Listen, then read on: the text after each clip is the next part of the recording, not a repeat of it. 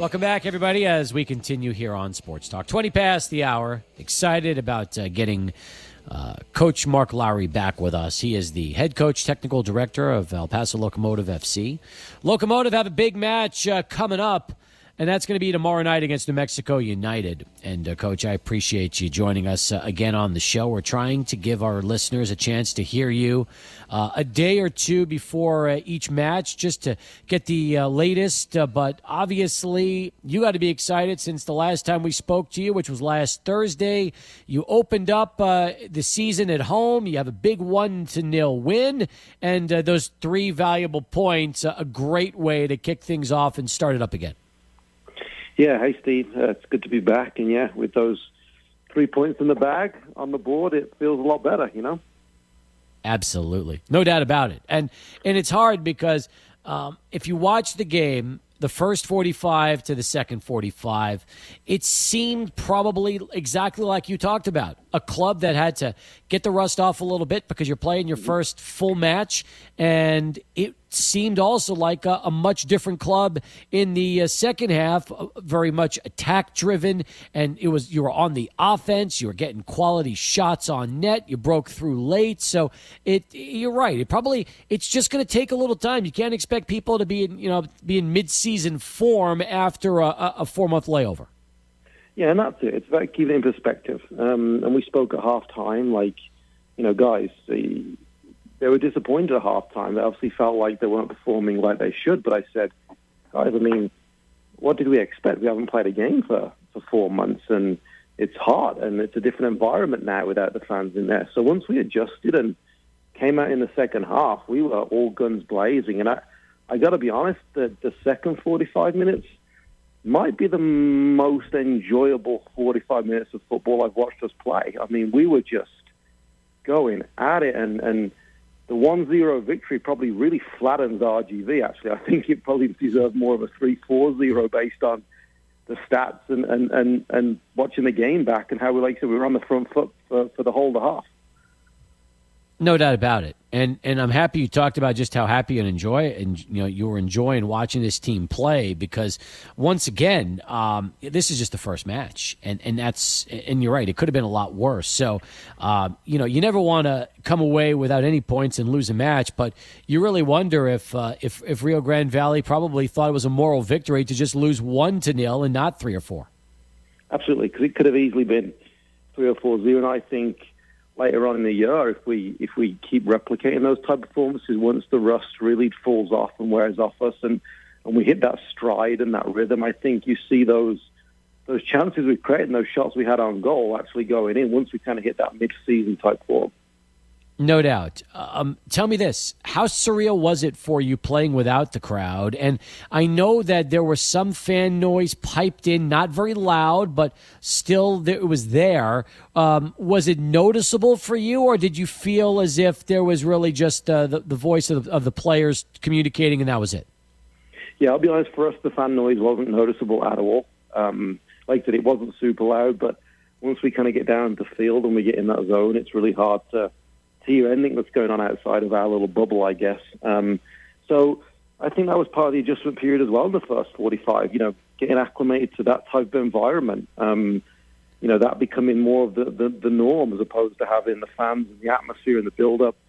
So I think it took us a few minutes to get used to that as well, just the quietness of the place and being able to just to hear all the players and ourselves was a different feel. But I think in the second half, I don't think we had that problem. I think in the second half, we created so much energy and kind of momentum ourselves on the field that it really kind of took the place of the atmosphere that the fans can create. And that was something we spoke about. It's the eighth notch. You're not going to be there to sing and scream and shout and cheer us on. We got to find a way to create that ourselves. And I think in the second half, the guys did that.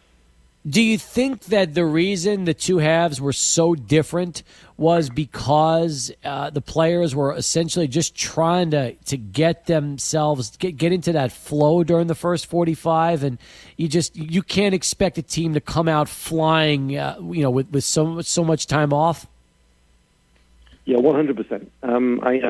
I know I made a couple of subs at halftime, and those were premeditated. Those were not tactical. There was always the plan for for Yuma to play 45 and then Rich to play the second 45 and for Chiro to play the first 45 and Mishat to play the second. So the subs I made had nothing to do with the performance. They were always going to happen. So the subs itself, the personnel itself, for me, didn't change the game. I think we had a good lineup in the first half and a good lineup in the second half. I just think it was a case of just getting that first 45 out of the way, and making a couple of mistakes and getting settled again and kind of dusting things down a little bit and getting used to the field and the surface. We haven't played on that field for months either, and we haven't trained on that field for months. So there's a different feel to the surface. The ball moves a little bit quicker out there, and there was a few of those adjustments that we need to make, and just getting used to that. So I think that was 100% the reason in the different kind of the difference in quality of the two halves was 100% that. It wasn't the subs I made. I know a few people have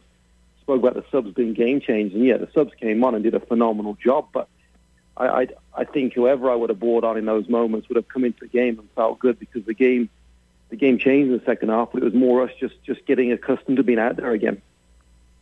At the same time, you got to love the fact that at least this season, the field is completely soccer and not even worrying about any style of baseball, because, there hasn't been any and there won't be any. So essentially, you probably will be dealing with perfectly manicured grass on the pitch. And when your football team comes out there, you know that it's about as close as you're ever going to get to having your own stadium. Yeah, and I actually spoke to the ground staff about that today, and fully enough, that the diamond, the new turf we put in, was probably at its worst, on Saturday. And the longer it stays down, just the more natural it'll start to feel. They work out the kinks in the turf, and it starts to kind of just blend in with the outfield a little bit. So I think, and they told me that as every game goes on, we'll see it get even better and better, because it's difficult sometimes when, they've just laid it. It takes a couple of days for that just to settle. So it'll actually get better as these games go on. The fact it can stay down now for a couple of weeks and not having to come up like it used to. So I think we'll see a better field as the weeks go on as well. That's a great point. You've never had this. You've always played with grass that once that match is over, they're immediately getting rid of it and getting the infield going again so they can have baseball. But now you'll finally have that opportunity. You said it to keep the grass in, grow it, and I'm curious. I mean, we've all wondered, that there wouldn't be any baseball, but I guess it wasn't until it became official that the grounds crew was able to fully implement the turf and grow it the right way. Is that correct? Yeah, that's correct. And they do a great job. Usually the grass was the turf. They laid it down on a Thursday. We played on the Saturday, and Saturday night they spent into the early hours, getting that back up, because then the Chihuahuas would have a homestand either starting Sunday or Monday or Tuesday, and they're getting the baseball field ready. And they don't have to do that now. There's not that quick turnaround. They can actually leave that turf in a little bit and work with it and put the chemicals into it and cut it how they want and start to manicure it a little bit. So it's not just in and out in a couple of days. So I think we'll see a better field tomorrow, and I think we'll see an even better field next Friday when New Mexico return. And we're fortunate to have that. Obviously, very unfortunate the Chihuahuas aren't playing baseball this year, but I think the one, if there's a blessing to it, is that we can keep that down, and it should improve as the weeks go on. Mark Lowry, head coach, technical director, El Paso Locomotive FC, joining us here on Sports Talk as we continue. Who graded out the highest from your matchup on Saturday? There was some really good performance. I love what Nick Ross and Dylan did in there in the kind of attacking midfield areas. I think Aaron had a really good game. Provided us a lot of energy. In terms of that, and I think you'll see this season where the style of play this year, the evolution of it is it's more of the collective. And you saw with our attacking, even the goal, it was 4 or 5 players involved in the goal, right? Yeah, Dylan put the finishing touch to it, but it was the movement of the 3-4 attacking players together in coordination with each other really opened that space up for Dylan, and that's what we're trying to get at this year. So I thought the attacking guys did really well. Obviously, the back four, the defenders, restricted RGV to maybe one shot on goal, if that. So I thought it was collectively a really great performance. But I thought, Nick, Dylan, and Aaron provided a lot of energy and a lot of intensity to our game, and that's really the foundation of who we are this year. We want to play with a lot of intensity all the time. You're so strong, though, in that back four. I mean, you can look at and say that that's probably as good a group as we're going to see. And the exciting thing is we still have 14 matches left in the season. Absolutely. I think the defense that we have is arguably the best in the league, and it showed last year with our defensive record, was very good. And I actually said to the guys a couple of days ago, I said, this is going to go unnoticed because of the gap in games, but that's 2 clean sheets in a row now. We went to Orange County first game of the season, and then we come here, and 4 months later we shut RGV down. That's 2 clean sheets in a row, which is never easy. At any level of the game in any country, keeping clean sheets is typically very hard. And we just kept 2 in a row. We want to make it 3 tomorrow. We're going to come back more with Coach Lowry, including his thoughts on the latest addition for El Paso Locomotive FC. But before we do that, let's go to Adrian and get this bottom of the hour Sports Center update. Thank you, Adrian, head coach, technical director of El Paso Locomotive FC. Mark Lowry with us here on Sports Talk. We've heard the name Leandro Carrillo for a while now. As he was released back in June, rumors were flying that he was going to stick around the borderland and join up with the Locomotive. And then we get the news today. And it seems like this is such a perfect fit in a lot of ways. Once it was official, a ton of soccer fans that have followed Carrillo's career very excited about what he can bring to your club. Yeah, we're excited to have Leandro, and Adair Borelli also, came across last week from FC Juarez also. And, one thing that we're excited about is just how the quality of human beings we're bringing in. And that was one thing that really struck me in the initial conversation with both these guys, the humility of them, the professionalism that they're bringing in, and just their quality guys, their leadership skills and the experience they have. Playing for 5 years at FC Juarez and getting all those appearances in, and Leandro scoring all those goals. It's going to be enjoyable to see them fit into this group, to fit into this style of play, and they're excited about it. They're just excited as we are for this new venture in their careers. How's your Spanish coming along? It's good at times. Some days are better than others, but that's another. These two speak good English. It was a great conversation I had with them, over Zoom, a couple of weeks ago. And their English was good, which was a massive plus for us. I mean, we obviously I can speak a little bit. We've got Spanish speakers on staff, and sure. And Gabe Zapponi, my sports performance director, is actually Brazilian, and Carrillo's Brazilian as well, so they speak the Portuguese. So it made a lot of sense when we started looking at it, in a deeper level. We were like, there's a lot of boxes being checked here, and it just made perfect sense to bring them both in.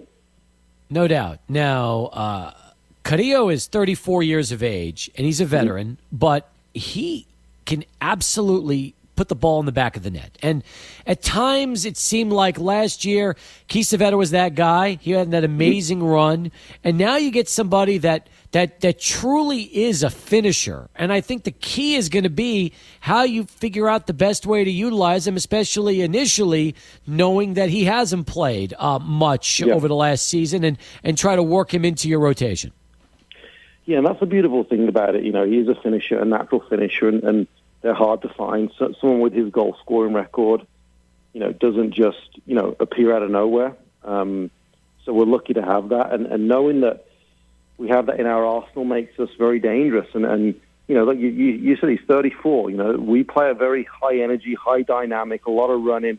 That's kind of what we're about. So there's going to be some adaptation for him. But also, you can use guys, particularly in the early stage, like he hasn't played for a long time. His fitness levels are not going to be perfect. But when you're a goal scorer, you can come on for 5 minutes and score a goal and win a game for the team. That's the beauty of it. So we're going to have lots of options for him, lots of ideas to utilize him and bring him in and fit him into our style of play. And he'll be a great player for us over the next, this year and into next year as well. How about for Borelli? How do you expect to utilize him starting tomorrow night against New Mexico United? Well, neither, Borelli doesn't have his visa yet. Neither have their visas, so they're not able to play right now. So that's still going to be another 3-4 weeks away before they're, allowed to be on the roster. All this is pending the visas, which just takes time. But Borelli's a left back. It's a position that we have a wonderful left back in Andrew Fox. I was never looking at bringing in another left back to replace Andrew. It was a case of bringing in a left back to compete with Andrew and make that the depth of that position a little bit stronger. So it was something that I had on my radar actually for the coming off season, going into 2021, improving the depth of that position. I actually see Moses McKinday's future more as a central defender. Moses has played left back for us in the past when Andrew Fox couldn't. So I have a different plan for Moses. So I want to bring the left back in, and I had it on my mind to do it in this coming off season. But things changed when Borelli was brought in front of us, and we were told that he was available. We looked at him once again; it just made a lot of sense because it's a position that I wanted to add more quality depth to, and he'll definitely do that. He'll come in, he'll compete with Andrew, which makes us a stronger team. This question comes in from the Real AP on Twitter. He wants to know, with Carrillo up top, how much more goals do you expect to get? It's an impossible question to answer, I think. That's a tough one. The hardest thing to do in soccer is score goals. And, Carrillo has a skill set. We're going to have to find a way to fit that skill set into what we do because, you look at someone like Leandro, who's 6'2", and he's very good in the air. He's very good with his head. We're not going to start just smashing balls up to him. That's not who we are. So we've got to find a way to use his skill set, but also not change who we are as a team because we're a passing team. We build our possession. We move it forward methodically, and I've got some ideas to do that. I think he'll strike up a good relationship with our other attacking players, and that'll be the key, really. It's finding those partnerships up there. We want to play with 2 forwards this season, and right now we have 4 of them, including Leandro Gomez, Marius Lomas, and Omar Salgado. So it's finding the right balance in those partnerships, which 2 work well together and kind of then playing off each other. So I think all those things will come into, but, definitely going to 2021, once he gets fit and fully adapts to us, I see Carrillo scoring. He should be adding double figures, in terms of 10-plus goals to the team. I think that would be a good expectation going into 2021.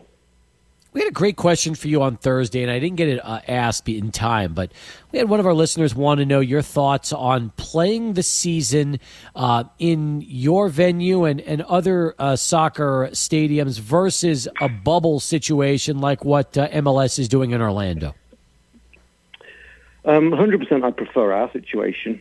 Actually, and things can change. I think we said the other day, this is an ever-changing world at the moment, and one week it looks okay, and the next week it's disastrous. But right now, teams seem to be doing a good job at playing in their own venues. The league is not having issues with outbreaks of cases, and teams seem doing a good job. And then MLS decided to go into the bubble, and because they thought that was the best way. And you're kind of looking at teams are dropping out, and some teams are having up to 10 cases, and they're going through issues now.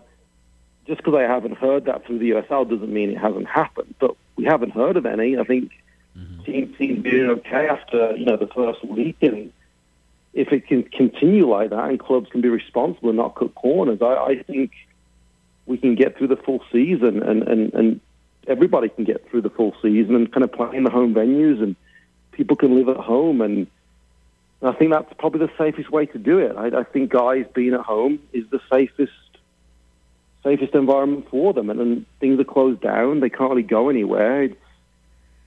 I believe what we're trying to do as a club and what the USL is trying to do is probably the safest and best way to get through a solid season of games. Coach, give me your thoughts on United for tomorrow night. They went ahead and beat Colorado Springs 2-1 over the weekend. They lost to Austin prior to the stoppage back on March the 7th. This is your first meeting against a team in Group C, your group. So your 2 matches thus far have come outside of the group. Now you're going to start a long swing of games inside Group C beginning tomorrow. Yeah, they're a tough team. They're always a tough team to play against. They're pretty direct with what they do. They get the ball forward into Sandoval. He's kind of a big target forward that they have, and and they get a lot of runners running forward off him, so they can cause problems. They can be a very dangerous team on their day. We've experienced that before. We've witnessed it before, so we know what we're going up against. We're prepared for it. We're ready for it. But we believe that we can also cause them a lot of problems, frankly, and they should be very wary of what we can do. It's always an extra edge to the game when New Mexico come to town. There's a rivalry just because of the location of the two teams. There's a closeness to it, so there's an edge there, and we want to get on the board in this rivalry. We want to make sure we put 3 points on the board to help us in the group play and our overall tally of points. I think it's going to be a terrific matchup. It's going to be physical, a lot of great action, and it's going to be a good test. We talked about your back four and just how good they are, and I'm looking forward to seeing them go up tomorrow against New Mexico and watching what should be really a terrific football game. It should be. It should be an entertaining game, and they usually are when we play New Mexico. The 2-2 here last season was a great game, for the neutral, and I expect another good game tomorrow. Coach, appreciate the time. Thanks for joining us, and we'll look forward to having you back here in a couple of weeks as we get you ready for your next big match. Thanks, Steve. Take care. Mark Lowry, folks, joining us. His coach's comments on Sports Talk, 43 past the hour. When we come back, more of your calls, more of your comments. But first, Stephanie Valle, ABC 7 News, and then Charlie One on 600 ESPN El Paso.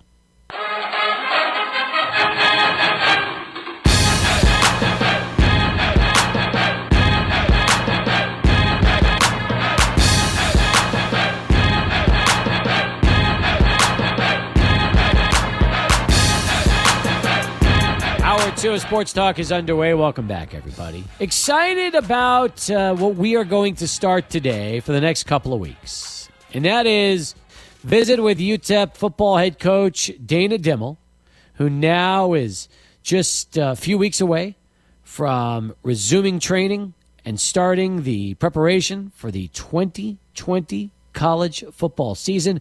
Coach, good to have you back on the show. How are you? Cap, I'm doing good, buddy. How are you? Doing fine, thank you. Have you had a chance to get any vacation this summer at all? Had quite a vacation this weekend. It's funny that you ask. I drove 20 hours up to Iowa and spent 61 hours in Iowa at a memorial golf tournament for my father-in-law, and then flew back. So. So I spent as much time getting up there almost as what I got to spend. So that was my vacation, and I don't see any in the foreseeable future. Do you recommend a 20-hour drive to Iowa if you've never done it before?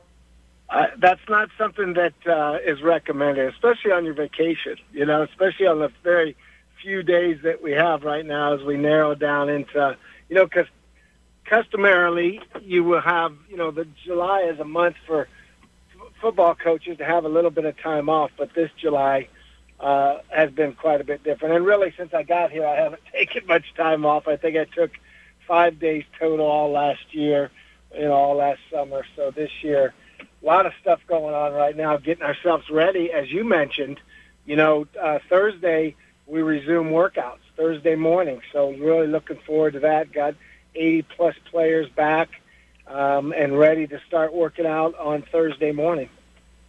I'm excited about that, too. Now, I know that even before COVID, the Camp Ruidoso was not going to happen this year. And obviously, with the news of the pandemic, we found out a few weeks back officially that Camp Ruidoso wasn't going to happen.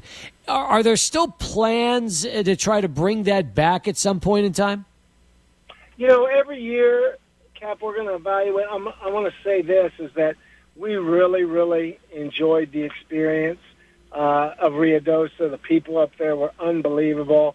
The players had a great time up there. It had a lot of positives to it.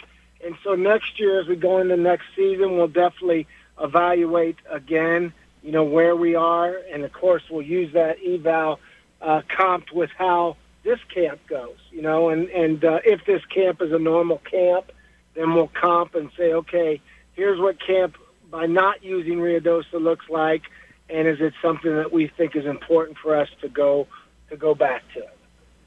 Do you feel that if you're going to do Ruidoso, you need to do it closer to 10 days or longer versus just 7 like you did last year? Great question. No, I don't. And that is feedback from the players. The players have been really pleased with as we've shortened it. The first year we shortened it to 10, and then the second year we shortened it to 7. They thought that was good. They don't want to be out of their normal living environments for that long of a period of time. They just feel like it throws them into a loop.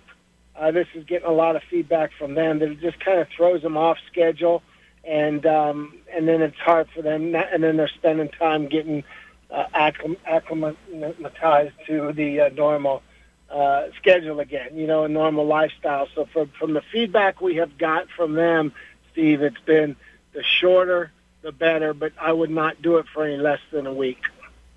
I understand. Now, in all your years of coaching college football, you've never quite experienced anything like what you are right now, and I'm sure the most difficult part is currently you still have a 12-game schedule.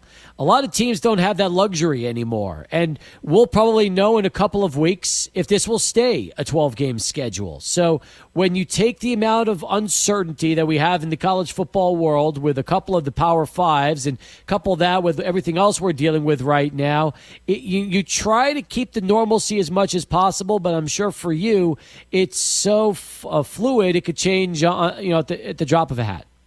Yeah, and some of it's not in our control, and so you learn that as a football coach that's been doing it, just as you mentioned, for as long as we've been doing it, is that some things are not in your control. And so obviously you can't stress over those things. The things that we can control is what we do in our day-to-day activities, and that's prepare ourselves as if we're 100% going to play a football season. And that's what our guys are focused on doing. And in order to be prepared to the highest level we can be prepared, we have to do that. And as you said, if we lose some non-conference games, that won't be in our control. And we're hoping that does not happen because, as we all know, those are very pivotal to our program. Obviously the Texas Tech home opener is just a gigantic game that we were expecting a sellout for. Almost certain we were going to get a sellout for. And then, of course, the Texas game is one that our players really, really look forward to, as well as our fans, as well as our financial means. We need it, So those are big ball games for us. So we're hoping that the Big 12 continues to play their non-conference games.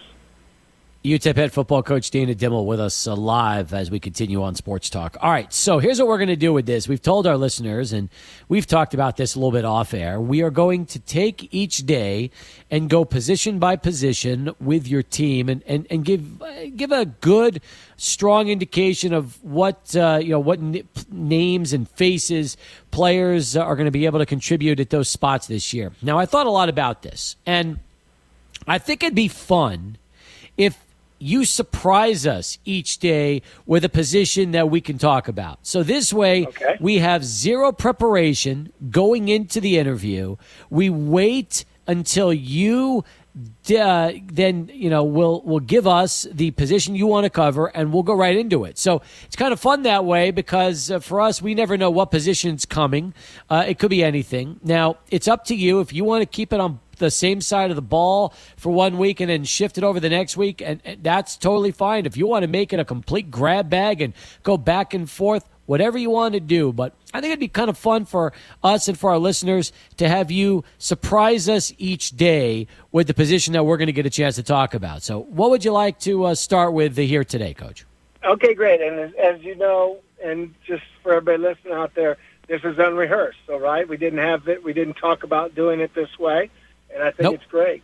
And so what I'm going to do is I'm going to throw it back at you, Cap, and say, what do you think our strongest position is going in? I have it in my mind right now. What do you think our strongest position on our football team is going into the 2020 season? And that's the position I'll start with.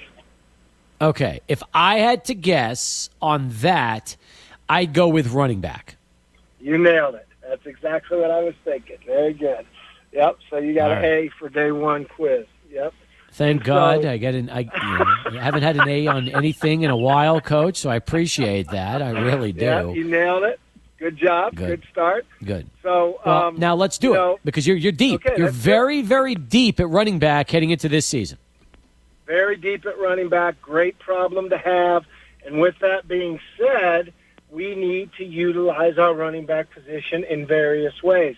The positive part of that is that our offensive package is so extensive through multiple years of the system, being put in. And so we know how to coach it. A lot of people want to put it in and not really know how to coach it. We can. So a big thing is let's get the ball to these guys, not only handing the ball off to them, but throwing the ball to them out of the backfield and or getting into some no-backs offense and getting the ball to them in route running. So it starts off, and I'm not going to go in any particular order. The bell cow right now coming back is Quadrez Wadley, who, being injured last year, had never used his red shirt season, and so he'll come back. I thought Q did a really nice job for us 2 years ago. I think he really has a big it factor for what he does. He brings a lot to the table that way. He's kind of a slashing runner. And the neat sidebar on him, Cap, is that he's taken over Luke Laufenberg's number. And, we've done that tribute of whoever is the most one that depicts all the characteristics that Luke Laufenberg depicted in his lifestyle and what he brought to a team as a teammate. We're going to give the jersey number 2. And so Quadrez is going to change from number 4 to number 2 this year. So that kind of shows you a lot about what we think about him. And he wanted to do it as well, a lot what he thought about Luke, and he represents everything that UTEP fans would want out of a football player and a student athlete. But then as we go to the next spot, everybody, all El Paso is so excited about is Deion Hankins. And Deion is a wonderful, wonderful image for UTEP football off the field. And he's up to 218 pounds. And he doesn't have any fat on his body. And so when you take the combination of 218 pounds and no body fat, when he runs by you, it sounds like a freight train going by you. You just hear, he's just so strong and so powerful. And I am just thinking it's going to be a really, really hard time for people to tackle him. And so glad that we redshirted him, so he's got 4 more years to play in the blue and orange. So I'm excited about him and playing for UTEP and wearing the school colors and just can't wait to watch him go. After him, Josh Fields is another local product. Josh has had some 150-yard rushing games in his career here, and he's getting bigger, stronger every day. I'm looking forward to watching Josh. He brings so much to the table to our offense as well. He's got a different running style than those other two. Q's a slasher. Deion's a power runner with good speed, and Josh is one of those real quick-footed runners that brings so much to the table. And now we complement that with Ronnie Awatt, who's probably one of our top 4 to 5 most explosive athletes on our football team, who got injured in fall camp just like Quadrez did last year. And he's got a chance to really, really do some neat things at the running back spot as well. And so there's a great athlete there. And then another local product, Ray Flores, who has earned a scholarship, walked onto our program, earned a scholarship, and helps us in so many ways on special teams. But he's a good ball catcher, a good route runner, and very effective with the football in his hand, and a good blocker without the football in his hands. So very, very well-rounded. And then to add to the arsenal, you got Willie Eldridge, who comes into our program as one of our recruits we're most excited about, out of Northwest Houston. Really, really good athlete, powerful, explosive, and Willie's going to be a bright star in our future as well. And then Jalen Joseph, another player from the area that had walked on for us. But we watched Jalen play, and we thought at Anderson, boy, Jalen's got a chance to be a Division I running back, and he redshirted last year. And so there's 7 names right there, Cap, that are guys that can do so much for us in the future. And the great part about all that is, one, Only one, maybe two, will leave our program next year, and the other ones will all be back for another season at least. So some good young no doubt. talent and some good future talent for our program. Now, Wadley is a senior along with Fields, correct? So those are the Correct. two that most likely, barring unforeseen circumstances, this would be their final year of eligibility playing for the minors. Correct. And Josh has a redshirt year, Josh Fields does have a redshirt year. He never redshirted, and so as a head coach, you're always using that. You have that if we need it, and if that's something that he decides he might want to do, or if he gets hurt, early in the season, he's got that in his tool shed to use. And so that's why I said we could lose one, maybe two of them at the most. Now, you've definitely intrigued the two of us, and I know Adrian's got a question. I've got some things for you, but we're up at a break. Can you come back, and we'll talk more about this with you when we return? I'll be here, ready to go. So will we. More with UTEP head football coach Dana Dimel as we start the preview going with that deep running back class. But first, here's Charlie Wan with the traffic update at 17 past. Back here on Sports Talk as we continue. UTEP head football coach Dana Dimel with us right now as we begin our preview today with the running back class. You heard Coach talk about the depth of running backs this season. And I wonder, the biggest challenge you're going to have is trying to figure out how to balance it. I'm assuming that with this kind of group, you'd probably prefer running back by committee, although the difficulty there is, you sometimes could have somebody in a groove, and yet you want to stay with them rather than try to complement them with another back. Definitely. Definitely going to be interesting, and that's why, it doesn't put out a realm of possibility of some split back offense.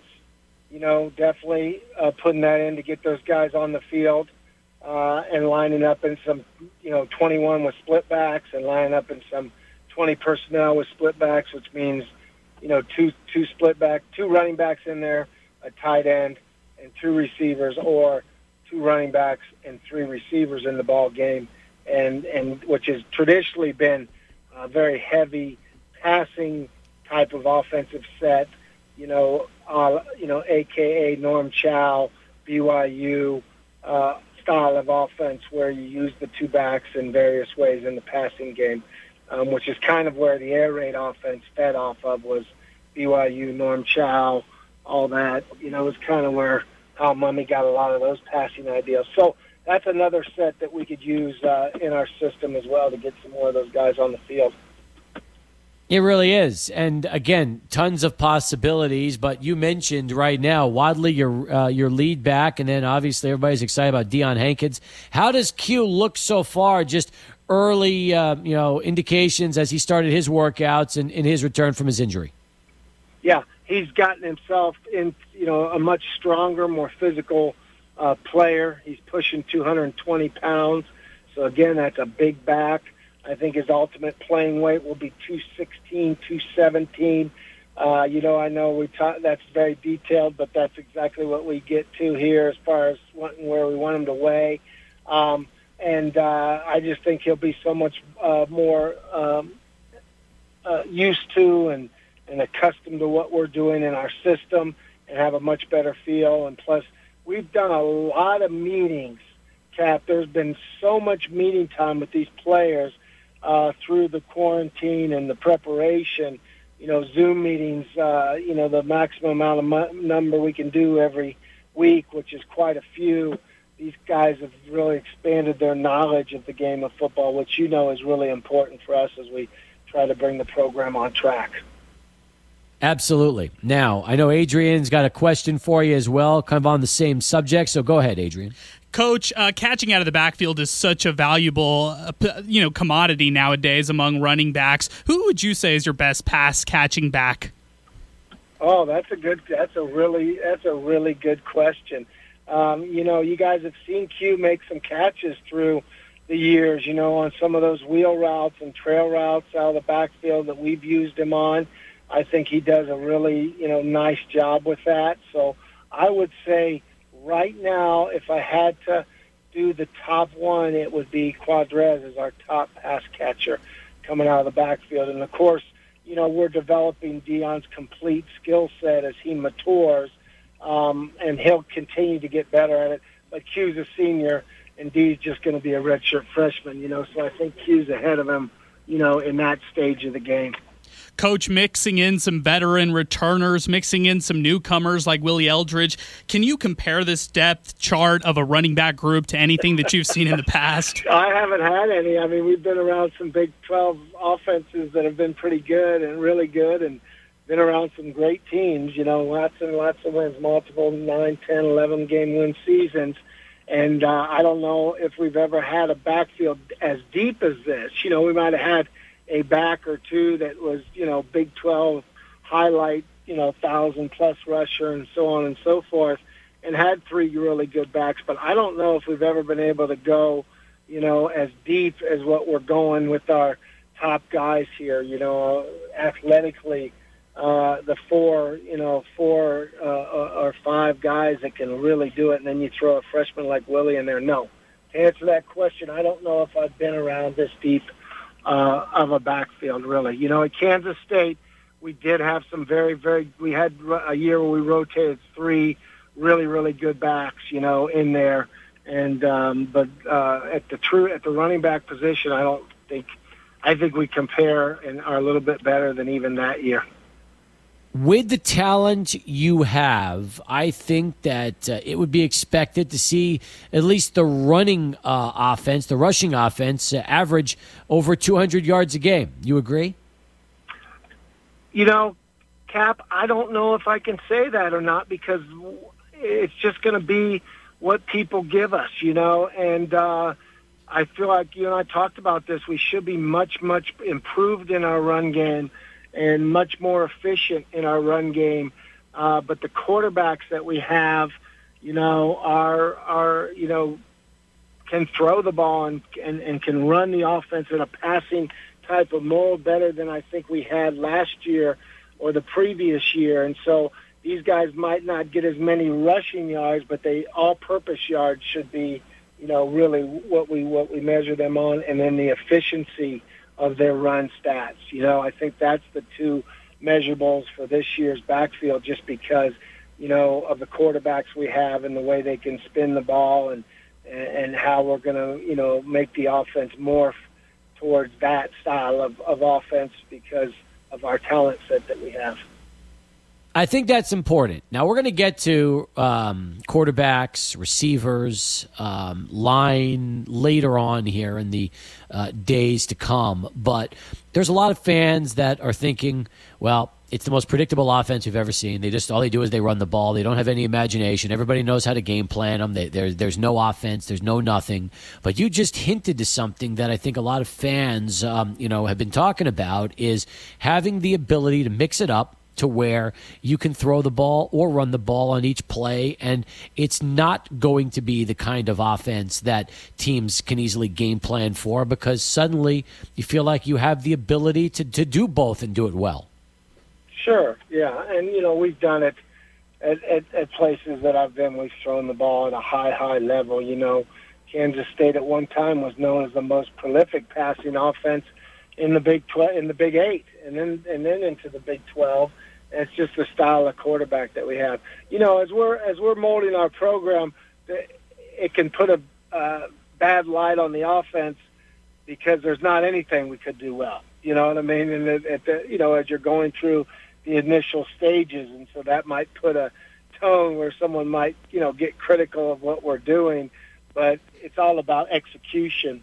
But our knowledge of the passing game and our ability to throw the football when we have the talent set has been proven for many years. So I think the most exciting thing. Yep.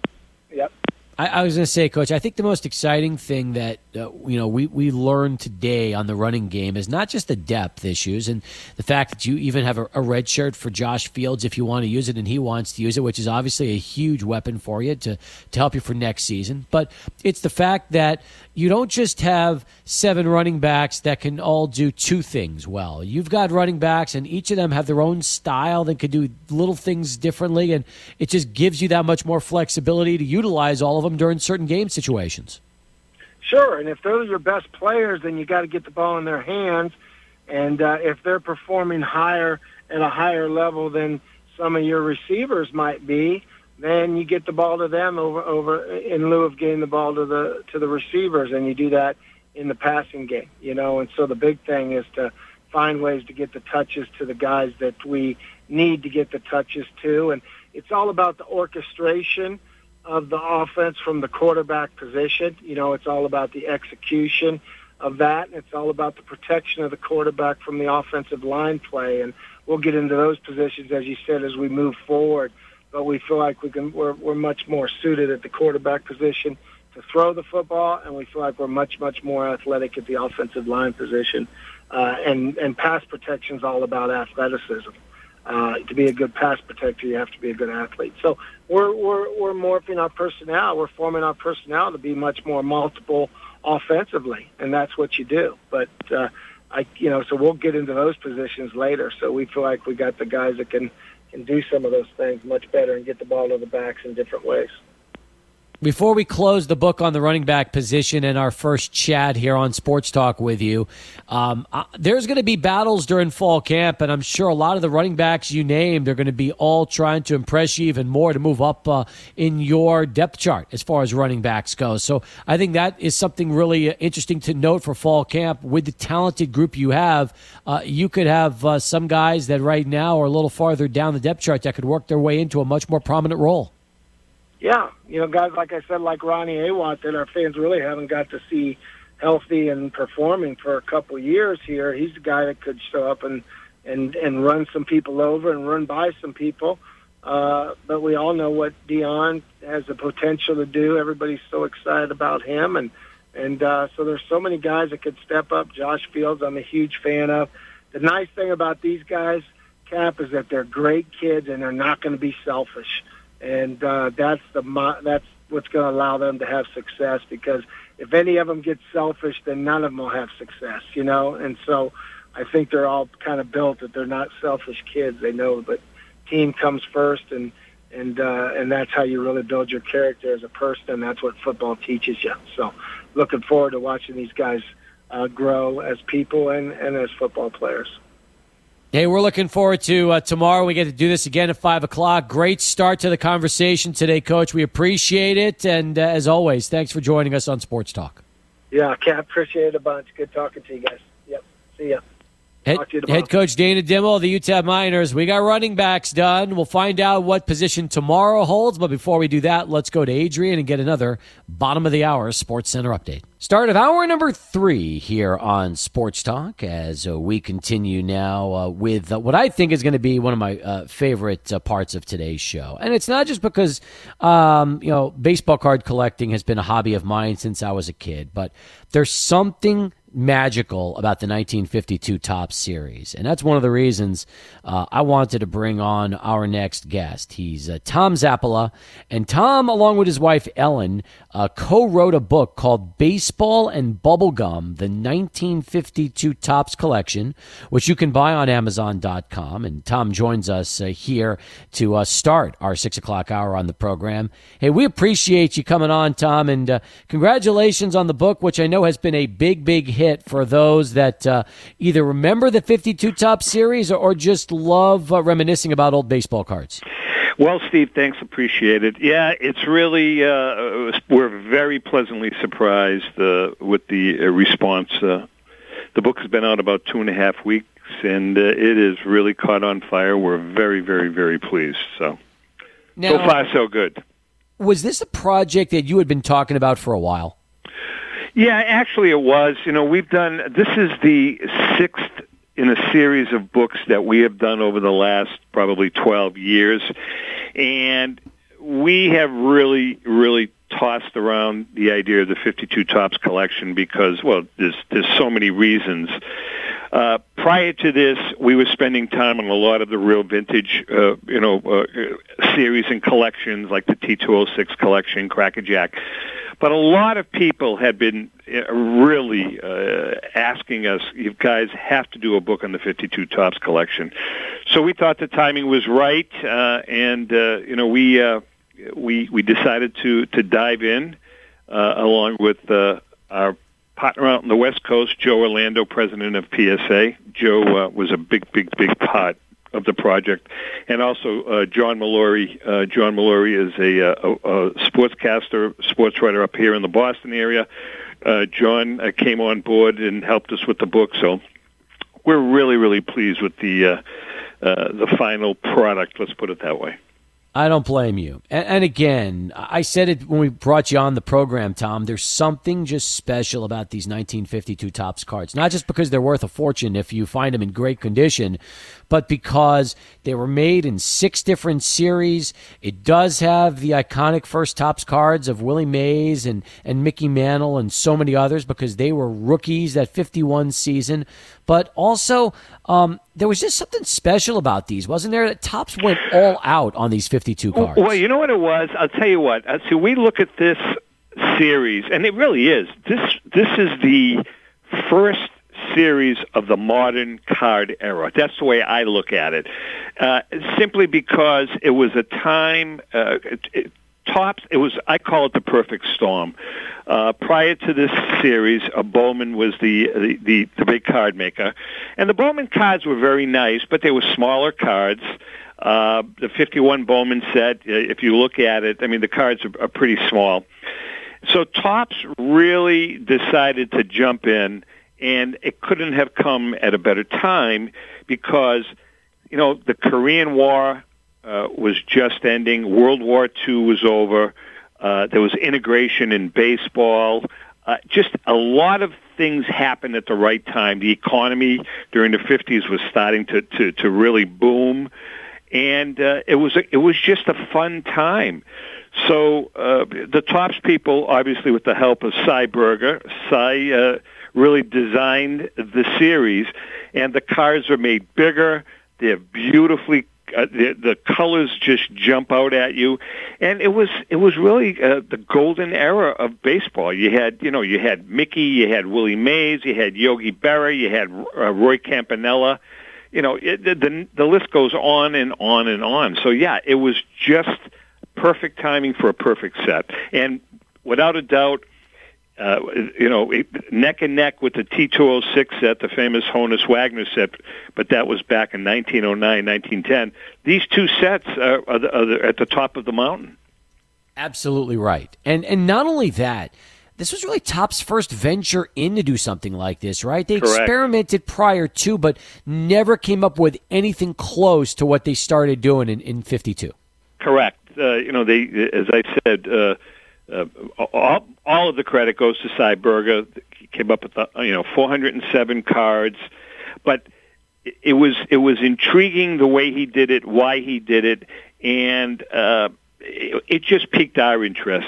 One of the things that really, what I like to do, I'm a baseball historian, as is Ellen, and we really dove into not just baseball cards. They have the professional stats on the back of the cards, which is nice. But, the way we decide to design this book is we really delved into the lives of the players. So we have narratives on every player, whether it, because they came from so many different walks of life. Many of them, not many of them, most of them worked jobs in the off season because, at that time they weren't making great amounts of money, and some of them were war heroes. So everything just came together. But the set itself, unequivocally, it is the greatest set in the modern era, post-war. We're talking right now with Tom Zappala, again, co-author of the book Baseball and Bubblegum, the 1952 Topps Collection, which you can find at Amazon.com and check that out. And Tom, you've written other books before, but and including a book on baseball bats that are some of the most valuable, sought-after bats. You've done autographs. You mentioned the T206 cards. But again, the 52s, which I'll ask you, since you've probably been in the hobby for years and years, and been doing this for a long time, when did the 1952 Topps cards become the sought-after set and cards that they are today, as opposed to just another baseball card? That's a great question, because in 52 they were popular. In 53 they were popular. But as time went on, like all collections, their popularity waned. And quite frankly, by 1960, I know you know the story, they couldn't give them away. They had boxes and boxes of them left, and they wound up, Cy Berger wound up renting a barge, and I believe it was the East River, and dumped cases of them into the river. So they were popular at the very beginning, and then they waned in popularity. But then I think that they really, really exploded within the last 7 or 8 years. With the explosion of the hobby, especially the vintage cards, everything just exploded. And of course, the Mantle card, the 52 Mantle, really, really brought the entire set to the forefront because of the value of that card. I mean, that card in a high grade sold for $2.8 million. So it's, obviously that'll get your attention, just like the Wagner card got the attention of collectors with the T206 set. Now, Tom, I remember in the mid-'80s, the 52 Topps cards were still then the industry standard for modern sports cards. So correct. Did the set itself and the type of cards really start to evolve in the 70s? Was it the early 80s? When all of a sudden people realized, hey, I might have some of these old cards from ask my grandfather. Well, everybody knows the story. My mother threw them out. What happened was, it really happened prior to what we call the junk wax era. And you know what that is. That's the late 80s, early 90s, when they started overproducing. Just prior to that, in the 70s, I think that's when people really began to realize that, hey, these cards are really worth some money. And I think that's when it really happened, and people really started collecting them and thought that they were sitting on a gold mine. However, and they were. I mean, the cards are valuable and were valuable, but I think the other thing is that once the internet came out, the eBays and Google and all of that, it kind of corrected the hobby again, Steve, because now, people didn't know how many Mantle cards there were out there because there was no internet. So it was all by word of mouth. It was, that's how people, found out how many cards there were out there. I think once the internet and eBay came out, the market really corrected itself, and people knew how many Mantle cards there were out there, how many, whatever. And I think that was the beginning of the collectors really coming in, evaluating, and making their purchases. But prior to that, they were valuable, but people just didn't know how many were out there.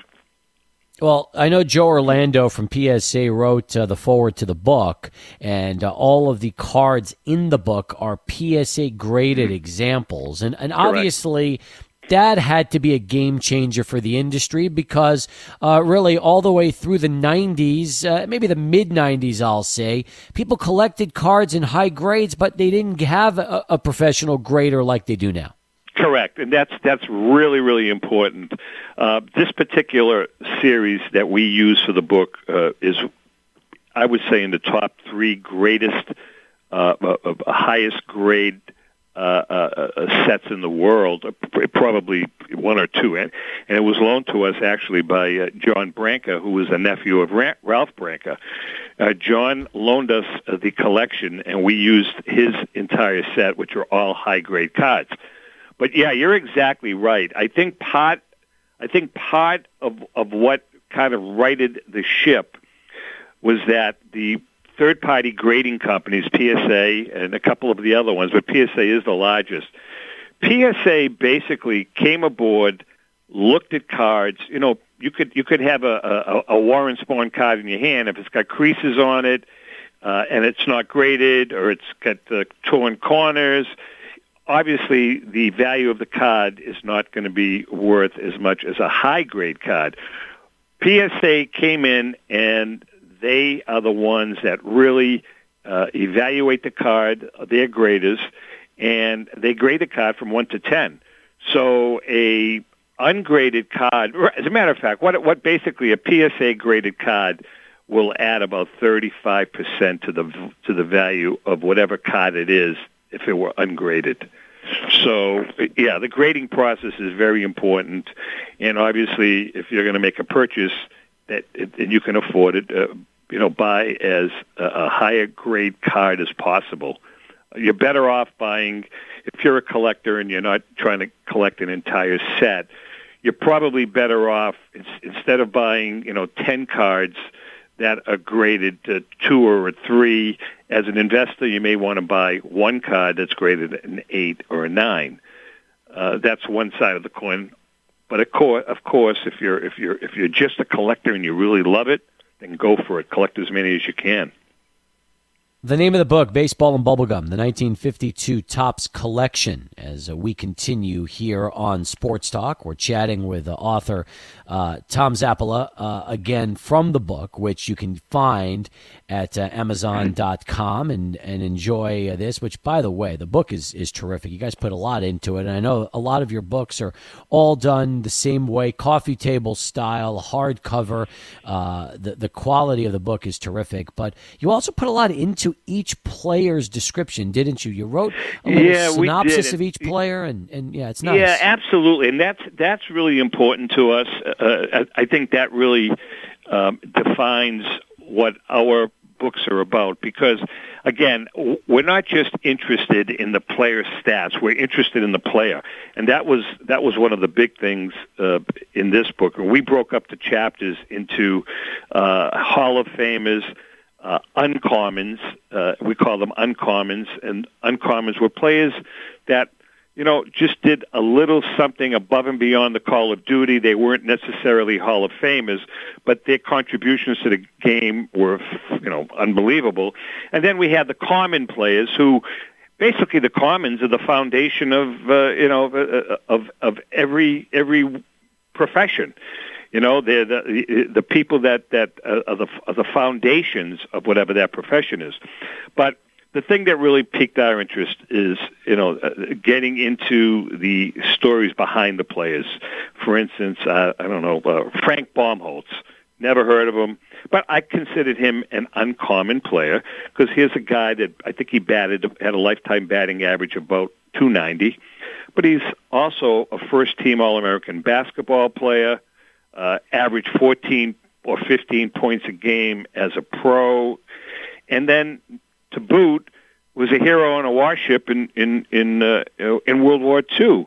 Those are the types of stories that we like. Another guy, Gene Bearden. I was so intrigued reading about this guy. Here's a guy that served on the USS, I think it was called the Helena. The guy got wounded. He wound up with a metal plate in his head. He had a metal hinge on his knee, in constant pain. Yet when he got out of the service in 1948, he was 20-7 and led the National League with a 2.43 earned run average. So those are the types of stories that we liked. Getting into the nuts and bolts of the personal lives of the player as well as the professional.